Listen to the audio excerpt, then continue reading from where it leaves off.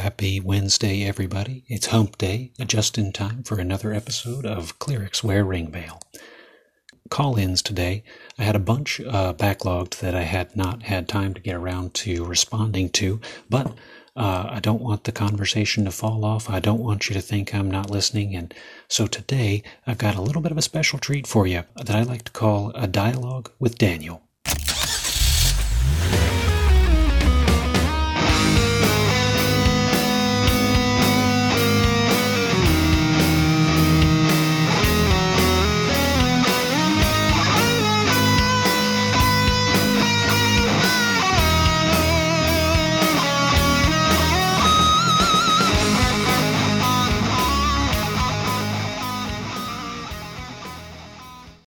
So, Taylor, what is this Daniel Day that you're declaring? Well, it's not Daniel Day at all. It's Daniel Norton of the Bandits Keep podcast and YouTube, and author of the upcoming blog Thieves Wear Hide. The last couple episodes of the podcast had generated some interest and conversation in the form of call-ins, and Daniel is the most prolific of those callers. So, there was enough content there, enough good ideas that it filled out an entire episode length worth of time. So I figured, why not? We'll give him his own showcase special. So without further ado, let's talk a little bit about healing. Hey, Daniel from Bandits Keep calling in. Sorry to hear about your granddad. It sounds like he had an amazing life. So, yeah, and also that was a very funny joke. So, haha, I will use it. So, he has passed on something to me. But how generous am I with healing? Not very.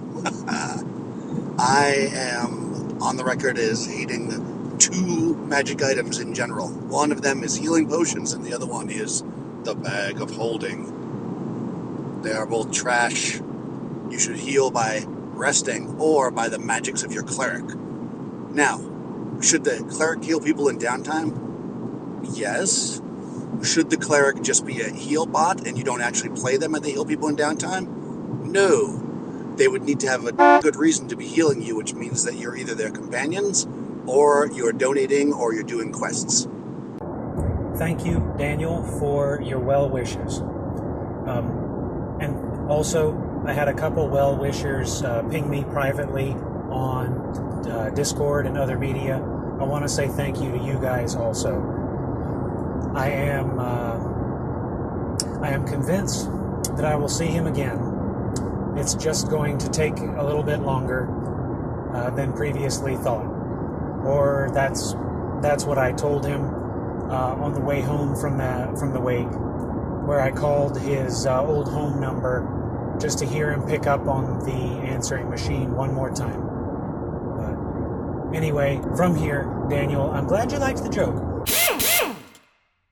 In terms of the game content of the call, unsurprisingly, I think we're on the same page, and I'm glad to hear it. Bags of Holding. Bags of Holding take away a key element of the game, and that is the package train. So, what do I mean by that? If I have 10,000 gold pieces, gold is heavy. I'm not going to be able to carry all of that out on my own. I may not have brought a mule with me, because despite mules being capable of going into dungeons, they are not the most reliable or most easy to protect companions in the dungeon. And more so, the Bag of Holding eliminates the need to either have that mule or to have the hirelings that I would have had to bring on to actually pull it out. Part of the experience of finding that 10,000 gold piece hoard is hoping it's still there, leaving somebody to guard it, maybe pulling back the... what am I babbling about? Oh, yeah, leaving someone to guard it, hoping for the best, rushing back with a wagon train and figuring out the logistics of pulling the treasure out of the ground. In part, I think that is why the XP occurs, I think rules is written only when you secure the treasure, when the treasure is back in town or back at home base, because that resource management aspect, that creation of the warband, that is integral to part of the experience. Healing potions do very much the same thing. They take away from resource management which is a key part of the game. They mean that, well, you do get to have more fights, but you are encouraged to have more fights. And when I'm fighting the enemies, I'm not negotiating with the enemies. I'm not playing one faction off the other. It takes out an element of role play in the dungeon. There's a miscomprehension among some of the folks that I've met who came in to the game later in history, I guess. So the players who came in on New School editions in the last handful of years, they don't realize that roleplay is something you can do outside of town. So if you have the healing potion, and I'll say, some people are going to be murder hobos regardless of what resources you do or do not give them. But if healing is limited, if you realize that if I get into a fight, I may have to leave the dungeon, I may have to leave that treasure behind, that is going to inspire you to act differently. You mentioned recently on Twitter, you started a thread about alignment languages. The primary reason for alignment languages to exist is to enable the party to communicate with dungeon denizens.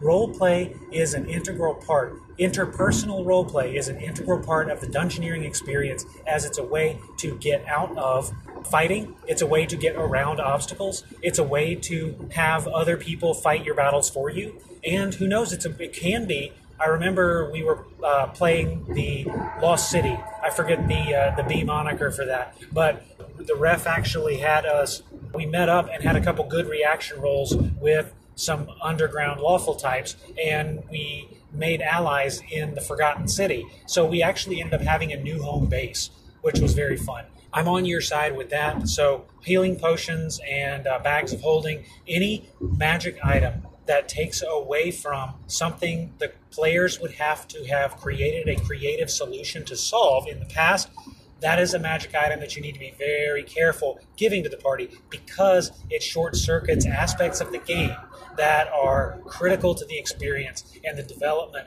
of those emergent stories that come out of it. And I think you're right on the money for talking about the god who is supporting the cleric needs to have a reason to be giving that cleric spells. That's something that I think got lost in newer editions also. There's not a lot of obeisance, I guess. There's not a lot of, you have an alignment, and I sort of act according to my alignment. It says lawful good, so I'm going to set the enemy free so they can come back to fight us again later, blah, blah, blah. The bigger thing is, your cleric is channeling powers outside of their own capacity. A magic user is casting spells. The magic user has toiled long hours to figure it out, and they are naturally selfish. Their goal in life is to be that natural selfish type, and that's their archetype. And the cleric, on the other hand, the cleric is tied to their church. The cleric is tied to their temple. The cleric is bound. Their magic is a pact between them and a higher power. So when the higher power doesn't reach in and make changes in their behavior, when the higher power doesn't actually show that it exists in terms of impact to the game, then that kind of takes away from it. You're just playing a wizard with an abbreviated spell list who can happen to wear plate. But anyway, that's my 2 cents. I may do an episode talking about pact magic, something I've been playing with in my own Chainmail Heartbreaker, but I will not do that here because this episode is about a conversation.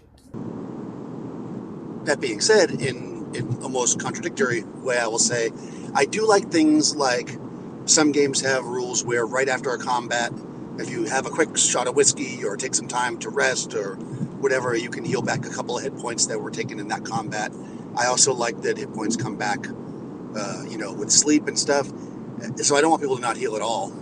I do look at hit points as an abstract, and I know that it can be weird because they're not perfect. But I think the abstract is fine. It doesn't bother me. It's a fantasy game. It's an abstract. So I don't look at it as you're actually taking injuries, like Carl's talking about wounds. I actually don't like that. I feel like you're not actually taking an injury until you go to 0 hit points. But because all those things are so weird to me, this is why more and more I'm liking Chainmail. You're either up or you're down. There's no hit points. You're either alive or you're dead. Every other time you get attacked and you don't go down, it's because you're dodging. The message got cut off a little bit there, but I will say I am in agreement on the chainmail. So I'm trying to get into it. I'm not playing as much as I used to, and as life's kind of beating me up right now. But there will be an end of the tunnel. With chainmail, well, we'll start with D&D. With D&D games, one of the complaints I always have is, as you level, you get better at hitting, but you don't get better at parrying. Chainmail solves this with the multiple concurrent hits. So a hero, you have to hit him 4 times concurrently in order to get him. That represents, to me, the hero's innate skill at defending himself. Conversely, I posited the same argument on an online forum, and the rebuttal was hit points, because it's an abstraction that represents part of your parrying. My snide remark was, well, what if I parry a dagger, why can it take up to 4 days for me to recover from parrying? To which they replied, muscle memory. And it dawns on me, well, maybe that does make sense, because I have done athletic things before and felt kind of off the next day as a result.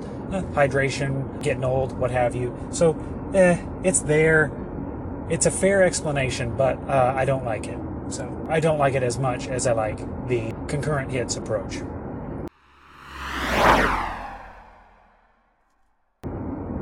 Though I do kind of like the idea of the muscle memory, because that implies that our shot of brandy might, heal us up. I'm gonna have to try this out. We'll go play some baseball, get myself nice and sore, and then drink it up the next day to forget about it. Sounds like a great plan.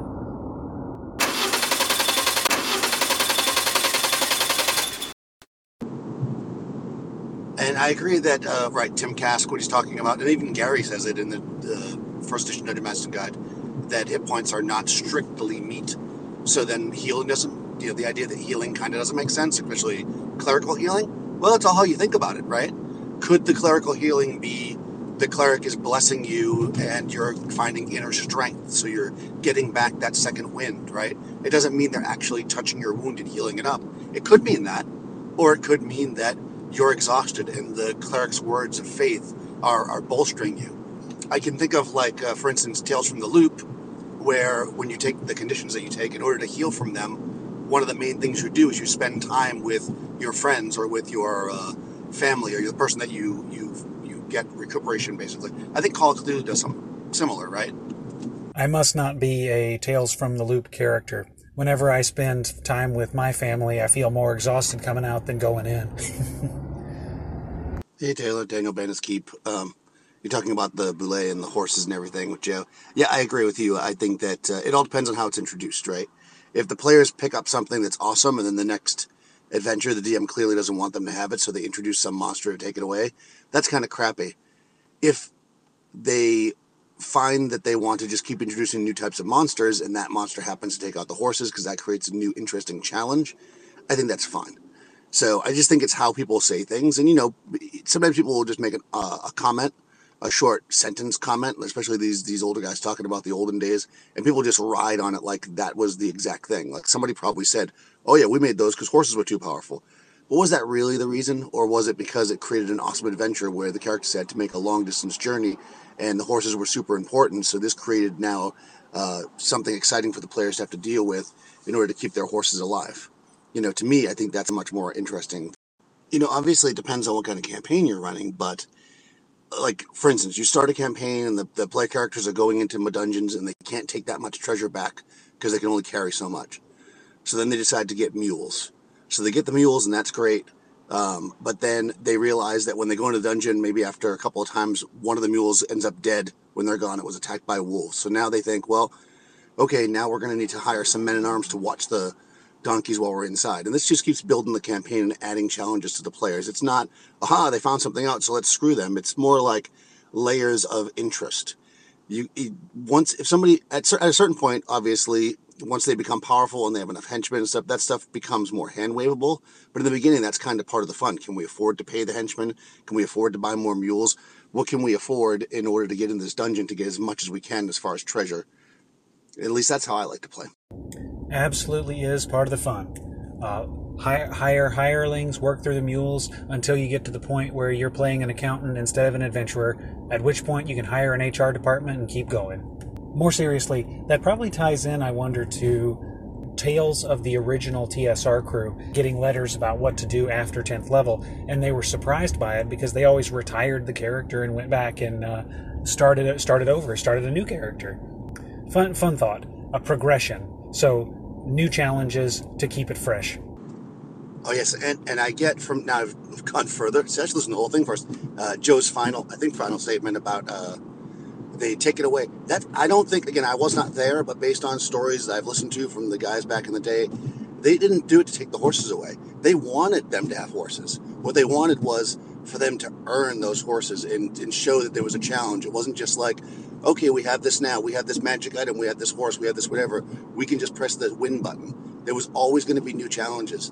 And also, when you talk about creating new monsters, you got to put things in context. When the Boule was created, there wasn't a whole lot of monsters in D&D. Everybody was creating new monsters all the time. It's not like you have a book of, 6,000 monsters to choose from when you're talking about, the early 70s or I guess the late 70s, early 80s, I should say. But, it's weird. I think I'm a pretty hardcore DM. I don't think I've ever had a TPK. Interesting. Maybe I got to toughen up. Hey, there's a first time for everything. Hey, and you got to use TPK if you want to spell. Okay, I'm going to work on my spelling game and get back to you on that one. Editor Taylor chiming in. Now, there's an interesting idea. I wonder how many of my listeners have TPK'd and what their favorite TPK was. Maybe I'll do a contest. Random drawing, those seem to be all the rage these days. Be on the listen out. Details to come. Okay, I'm not sure if I'm going to be able to answer all of your questions right this second, but I will say this. I was thinking as I was listening to the rest of this that, the difference to me between adversarial and adversary, if we're going to put it that way, is whether you are challenging or, let's say, being adversary to the players or the characters. That is, if you're doing stuff that just makes your players not have fun, I'm taking away Bob's sword because he uses it too much. That's adversarial. I'm taking away Sir Lancelot's sword, whatever, because this happens in play and it's challenging and he'll have other fun things to recover or maybe a quest to get it back. That's being an adversary. Like, I think you want to put constant challenges in people's way, but if you're doing it at the expense of the players having fun, then you're adversarial. So that tells me that Gygax was probably more adversary because obviously people kept coming back. So I guess in the many messages, I'll try to make it super simple here. You've got to read your players, right? Again, if the players think, going back to the Boule, if the players think that that's exciting and another challenge that the horses get eaten, then that's cool, right? If you keep doing things like that and they just get aggravated, like, oh, come on, man, every single time we do something. Now you're being an adversary. And honestly, in a DM like that, you're probably going to lose your players. I think you'll know, hopefully you'll know pretty quickly if you're an adversary old DM or not, because you won't have players. I mean, but if you don't challenge your players, if you make it too easy for them, I think you might also lose players. People become bored, at least in my experience, in games where they don't get challenged. So you want to challenge your players. You want to put challenges in front of them, but you also want them, the way I look at it is I root for my players. I want them to win, but I want them to earn it. And I think when they beat a bad guy or whatever in my campaigns, they really know, yeah, we did this. Especially now. So when I was first getting into the hobby, I had a nightmare of a time finding people to play with, just because there wasn't this massive internet and Discord. There weren't massive communities of players that I could draw from, and I went through several groups of different friends who weren't interested or who didn't jive. But yet now it's if you're a bad GM, you will lose your players in a heartbeat. And that goes both ways. So if you're mistreating your players, they'll ghost you, like in the middle of the session. Okay, I'm going to the bathroom. Gone. But then if you're also not challenging them, especially in online play, when you have the Roll20 in this window and the game master's kind of watching the VTT, I may just put that webcomic or that other game my solitaire game up in the same monitor that I know my webcam's in front of. And you as the DM may not even know I'm not paying attention anymore.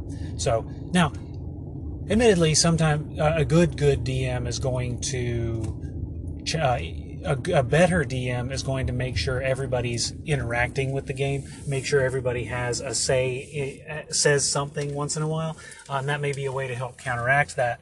But the point I'm trying to make is that not only are you competing with other DMs these days where you weren't before, but now you're also competing with video games. You're also competing with the news sites. You're also competing with, memes, for the 5e players. I rib a little bit, but the moral of the story is, because there's an ample amount of players, there's an ample amount of distractions. If a player is feeling mistreated, or if a player is getting bored, nope, they're on out of here. So, and I think that ties into why, in terms of truly adversarial GMs, I don't think you see them that much anymore. They have lost their players. And all these stories are coming from pre-internet days. Food for thought.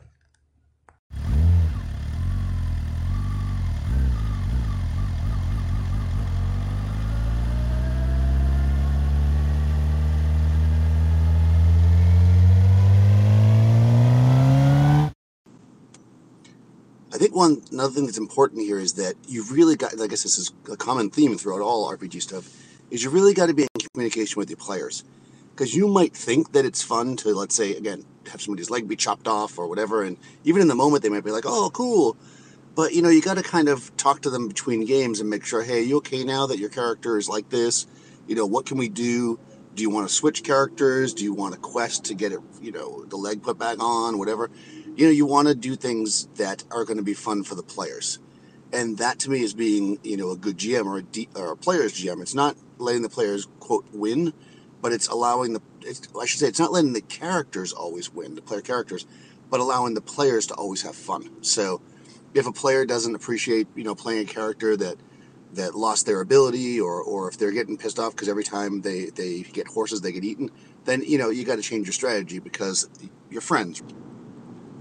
So in order to cross-pollinate, as I usually do, I'm listening to Evil Jeff over at Minions and Musings, and he's been talking about the BX Companion the last bunch of episodes. And he's on the adventure part now. Well, I'm there, right? And he's talking about how they are adding this extra environmental stuff.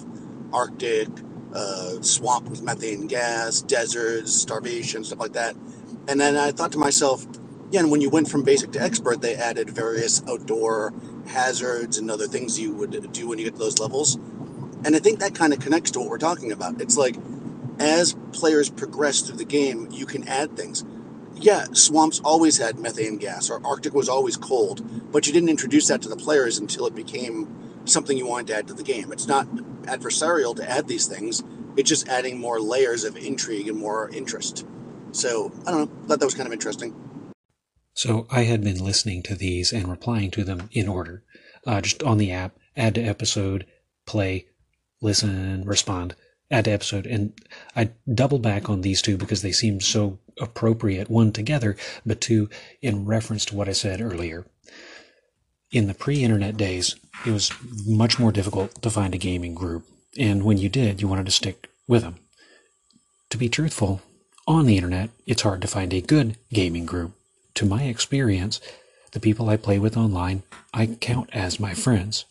Knowing that the game is a conversation, an experience, a time to be had, a memory to be made between friends.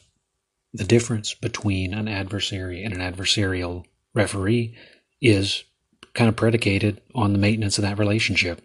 I don't think that it's the responsibility of the referee to make sure that everyone at the table is having fun. I do think that having fun should be a natural consequence. And if you have a player who is not having fun or consistently has problems, then you may want to reconsider the approach, because the game at that point is not having its desired outcome. Like we'd already talked about a little earlier in the episode, if nobody's having fun, then there pretty soon won't be a game.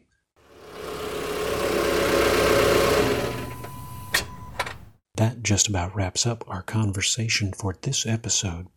Touched on a lot of great topics there. I hope that we sparked some thoughts on the listeners, and thank you, first and foremost, listeners, for tuning in, and thank you, Daniel, for the absolute wash of call-ins. I know that some folks get apologetic for sending in a bunch of material, but I will reiterate, I accept as many as people are willing to give me, because the more you send me, the less I have to think to produce the content. Teasing a little bit, but absolutely thank you so much for your calls. Thank you so much for diving in and answering those questions, and thank you for getting me to think about some stuff and talk about some stuff that I don't know if I would have thought about or talked about otherwise. In either case, delve on, everybody. Delve on.